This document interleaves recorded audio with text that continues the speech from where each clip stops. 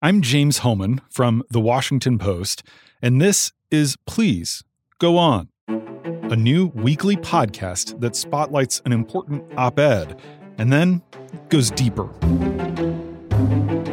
This week, we're joined by Interior Secretary Deb Haaland. She was confirmed in March as the first Native American cabinet secretary in U.S. history. The yeas are 51, the nays are 40. The nomination is confirmed. President Biden placed Haaland at the helm of a 172-year-old institution that has often had a fraught relationship with the nation's 574 federally recognized tribes. Well, this is our land. This is our ancestral homeland, and we will protect it at all costs. Haaland, a member of the Laguna Pueblo, has an extraordinary personal story. Born to a Native American mother who served in the Navy and a Norwegian American father who served in the Marines, she bounced between 13 public schools as the family changed military bases. Eventually, she attended law school with the help of student loans and food stamps. Occasionally, as a single mother, she experienced homelessness. After representing the Albuquerque area in Congress, Haaland now oversees a department that manages 1/5 of all U.S. land. This puts her at the center of a lot of high-profile conflicts over issues like oil drilling or protecting endangered species. But some news out of Canada late last month stopped her in her tracks. There's a developing story out of British Columbia. A First Nation says the remains of more than 200 children have been located, buried on the site of a former residential school, in fact, the largest residential school in the entire national network from the time. Then, on Thursday, another Canadian Indigenous group announced the discovery of the remains of 751 more people at the site of a former Indigenous school in Saskatchewan. From 1883 until 1996, nearly 150,000 Indigenous children in Canada were separated from their families, often by force, and sent to government-funded church-run schools in an attempt to assimilate them. This story has been extensively covered by the Canadian Broadcasting Company, which has interviewed lots of survivors. I remember them taking me away from my mother and my stepfather. And I can hear them telling my mom that that was the best thing for me. Deb Haaland wants Americans to know that deaths of Indigenous children at the hands of government were not limited to that side of the border. She wrote in an op-ed for the Post last week that over nearly 100 years, tens of thousands of Indigenous children here in the United States were also taken from their communities and forced into boarding schools run by religious institutions and the U.S. government. Some studies suggest that by 1926, nearly 83% of Native American school-aged children were in the system. Many children were doused with DDT upon arrival, and as their coerced re-education got underway, they endured physical abuse for speaking their tribal language or practicing traditions that didn't fit into what our government believed was the American ideal. This week, Secretary Haaland used her considerable authority to order a full accounting of these schools and their legacy. Here is our conversation.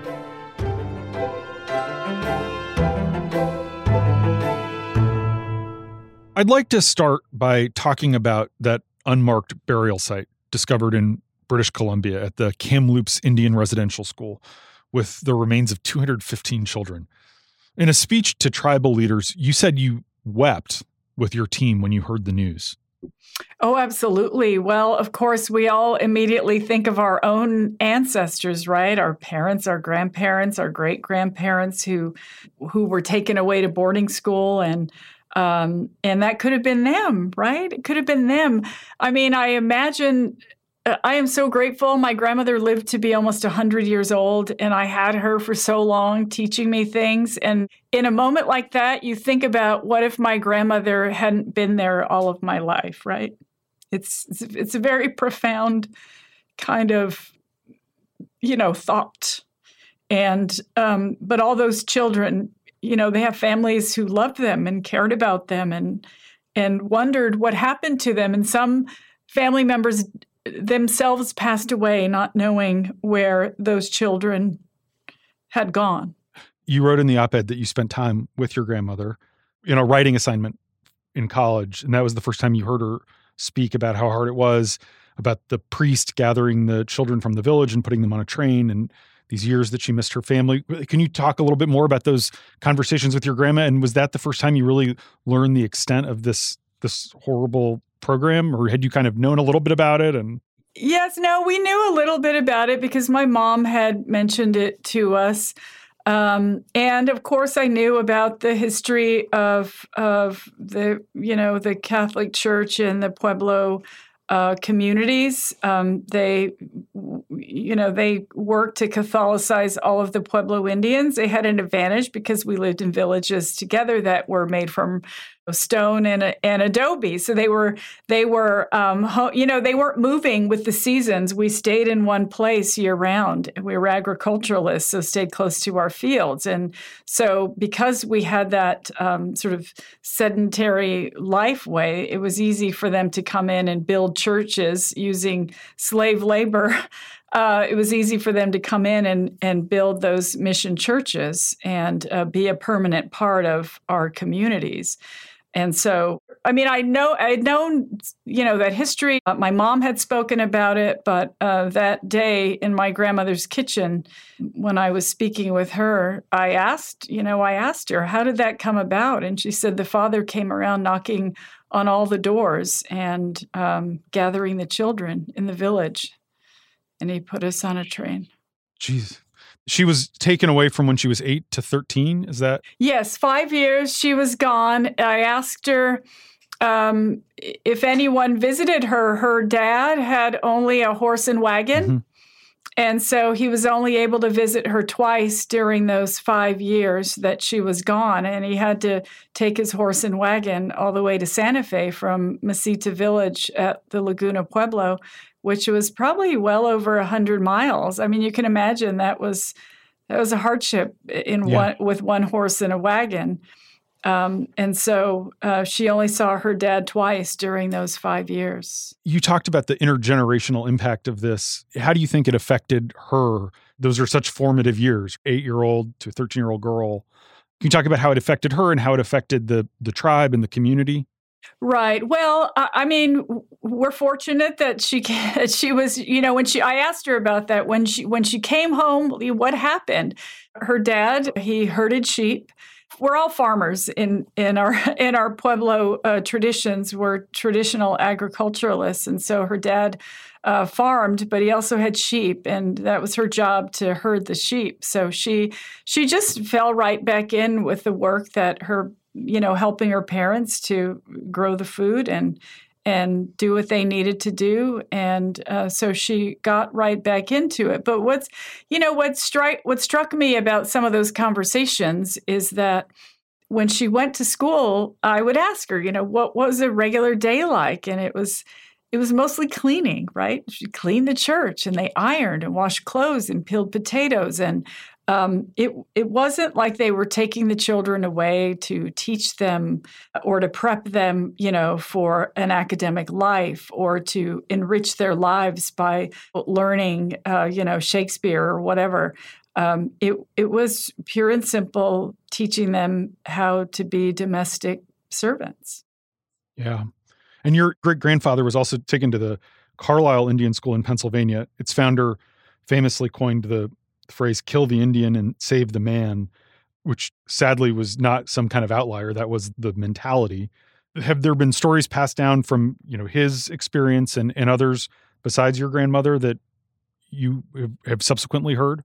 I asked her in detail about him, and she didn't really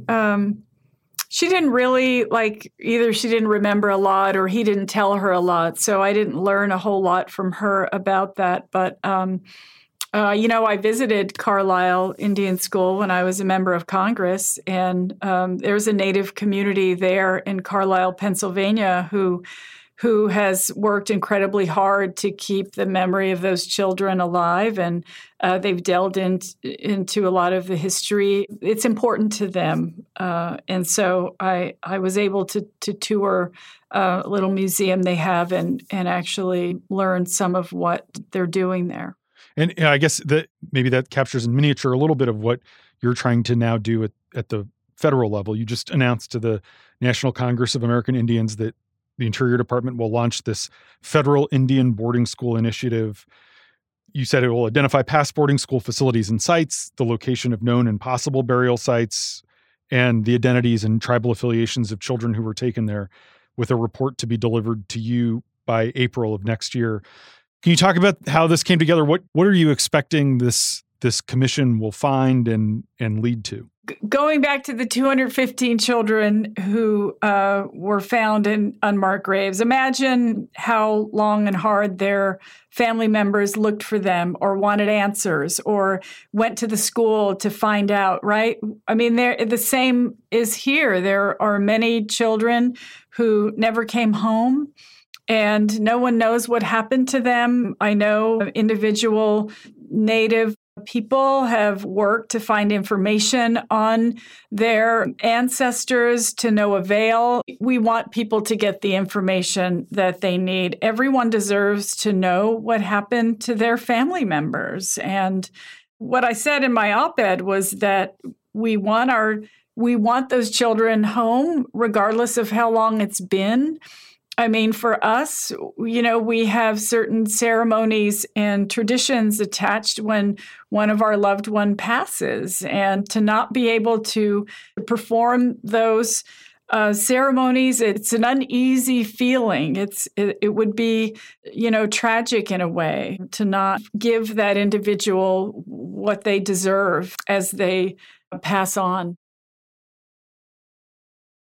Are there reasons to believe that mass burial sites like the one in British Columbia will be discovered here in the United States? Yeah, I mean, I can't answer that question. I don't have a real clue about that. But I mean, of course, we'll work hopefully with a lot of cooperation and we'll get this underway. And of course, we'll learn as we move forward with it. Why do you think that the U.S. is behind Canada on this? Tribes there have been doing these searches with government support. Why do you think we're kind of playing catch up with the Canadians? Well, I can't necessarily answer that. This is an issue that's been important to a lot of people for a long time, and I think the important thing is that we're doing it now. I think it's.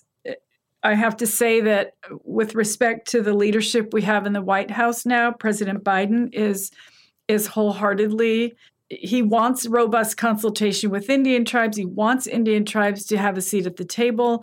He believes in us, having an all-of-government approach, that we all need to work together to move our country forward. And I feel very strongly that his courageous leadership is something that we've needed, and I'm grateful for that.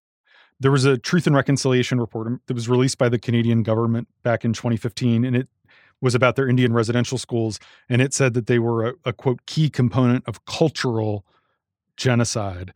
Do you anticipate some big report like what we saw from Canada, or how do you see this playing out? I mean, we just want to give the public an opportunity to know and understand.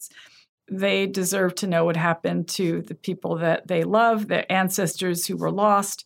We want to give some hard data, if you will. These are the places where they were. This is what we found, and hopefully be able to document names and tribal affiliations, as we mentioned, so that they have that opportunity. I almost don't know where the process will lead us, quite frankly, but I can assure you that we are dedicated also to tribal consultation on this issue. We are going to make sure that we involve tribes in all that we're doing so that they can have a say. And I mean, quite frankly, there are organizations currently who have dedicated so much time and effort to this issue. Mm-hmm. They care deeply about this issue. The generational trauma is real. And we deserve to have some closure, if you will, right? We deserve to have answers to these longstanding questions so that folks can begin to rest a little bit easier at night. Totally. Do you agree with that, the phrase that that Canadian report used, cultural genocide? Do you see this as cultural genocide? I mean, it was real genocide. It was, the colonization of this country. It came at a tremendous cost. And we have something like, 95% of our population was wiped out either by disease or by gunshot or, however they murdered people. And so we have suffered a tremendous amount. And when I think about, sometimes I get asked the question, why are Native Americans so eager to join the armed forces? Why do we have a larger ratio of American Indians in our military than any other group of people? It's very simple. This is our land. This is our ancestral homeland, and we will protect it at all costs. And so when I think about the idea of genocide, it happened in many ways, right? I mean, think about, when the westward expansion started, the killing off of the buffalo, sometimes 1,000 in one day by one person. They would kill buffalo to starve the Indians. They didn't want Indians to have food. The sooner they starved to death, the better it was for folks moving out west. I mean, there were so many ways that they manipulated our wildlife, our environment, the boarding school policies, the assimilation policies, right? Like moving folks away from their reservations and their Indian communities to go work in the cities, things like that. That was sort of like a last-ditch effort because they couldn't kill us all off in the beginning. So it was sort of like, well, let's just assimilate them into mainstream society and they'll just blend in with everyone and we won't have to worry about them anymore. And all those things failed. All those things failed because we are still here. We still have distinct cultures. We have been able to save our languages in so many instances, and in so many ways, our tribes are thriving. And I am grateful for that. When I think about the effort that my ancestors put into surviving against the elements, then against colonization, and then against all the other things, I am here. I have an obligation to honor their sacrifices, and you can absolutely bet that that's what I will do. I totally understand. You don't know where this process goes. Obviously, we need to see the results of the investigation, which you just launched. But we do know these kids were separated from their families and confined against their will on account of the U.S. government. In fact, there are living survivors of these facilities. Do you think we should have a conversation about reparations? Of course, I can't speak for the White House. I feel like if there's an issue such as that, Congress is an entity that would need to, I think, take that issue up as well. Native Americans, of course, have a different relationship with the federal government than other folks do. The United States has a trust responsibility to Indian tribes. This was our land. I mean, we were all here on this continent thriving for millennia. And then in order to take our land, they had to sign treaties. They had to pass, acts of Congress and sign executive orders to get us to give up our land. And in exchange for that land, they said, we're going to make sure you have health care, education, housing, law enforcement. It's all these things, right? So the United States has a trust responsibility to Indian tribes.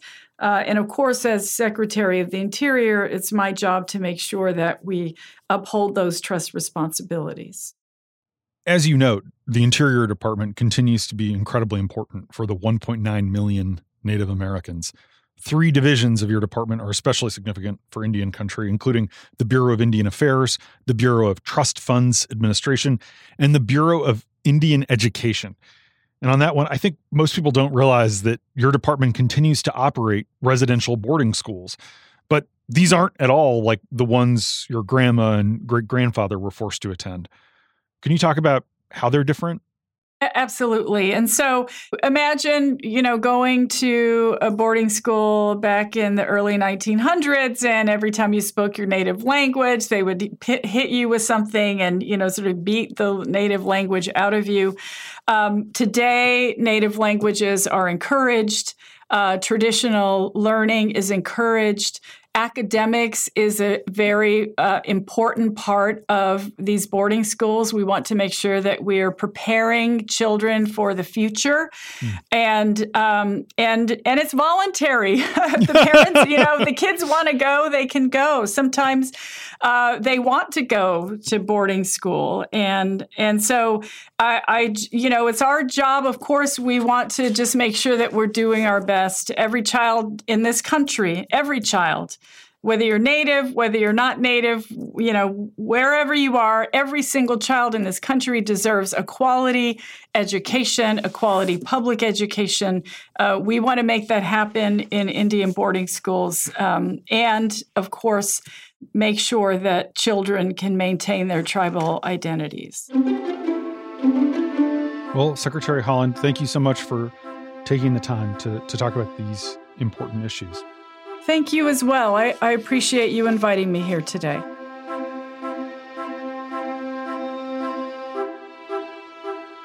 What we just heard from the Interior Secretary represents a remarkable departure from the often sordid history of the department she leads. Times have changed, even compared to the not distant past. When Haaland was in Congress, she repeatedly clashed with both of Donald Trump's Interior Secretaries. Just a few years ago, she was leading protests against oil pipelines. Now she oversees federal public lands. In 1972, several hundred tribal activists took over and occupied the Interior Department headquarters here in Washington to draw attention to their plight and mistreatment. But nothing immediately changed. In 1983, then Interior Secretary James Watt blamed the problems on U.S. reservations on indigenous culture. He said during a radio interview, quote, "If you want an example of the failure of socialism, don't go to Russia, come to America and go to the Indian reservations." All of that, and there are many more examples, helps explain why this reckoning over these residential schools has been put off until now. As Haaland said, we don't know what this new commission will find and where that may lead. But finally, at the very least, there will be an official accounting of what was done in the name of the American government. Please Go On is produced by Julie Deppenbrock, with editing from Michael Duffy and Allison Michaels. Our theme music is composed by Ted Muldoon. You can listen and follow us on Stitcher, Spotify, Apple, or wherever you get your podcasts. Because we're new, it really is especially helpful if you can give us a good rating and positive review. If you want to read Secretary Haaland's op-ed, you can find the link in our show notes. I'm James Hohmann, and I'll be back next Friday with another edition of Please Go On, because there's always more to say.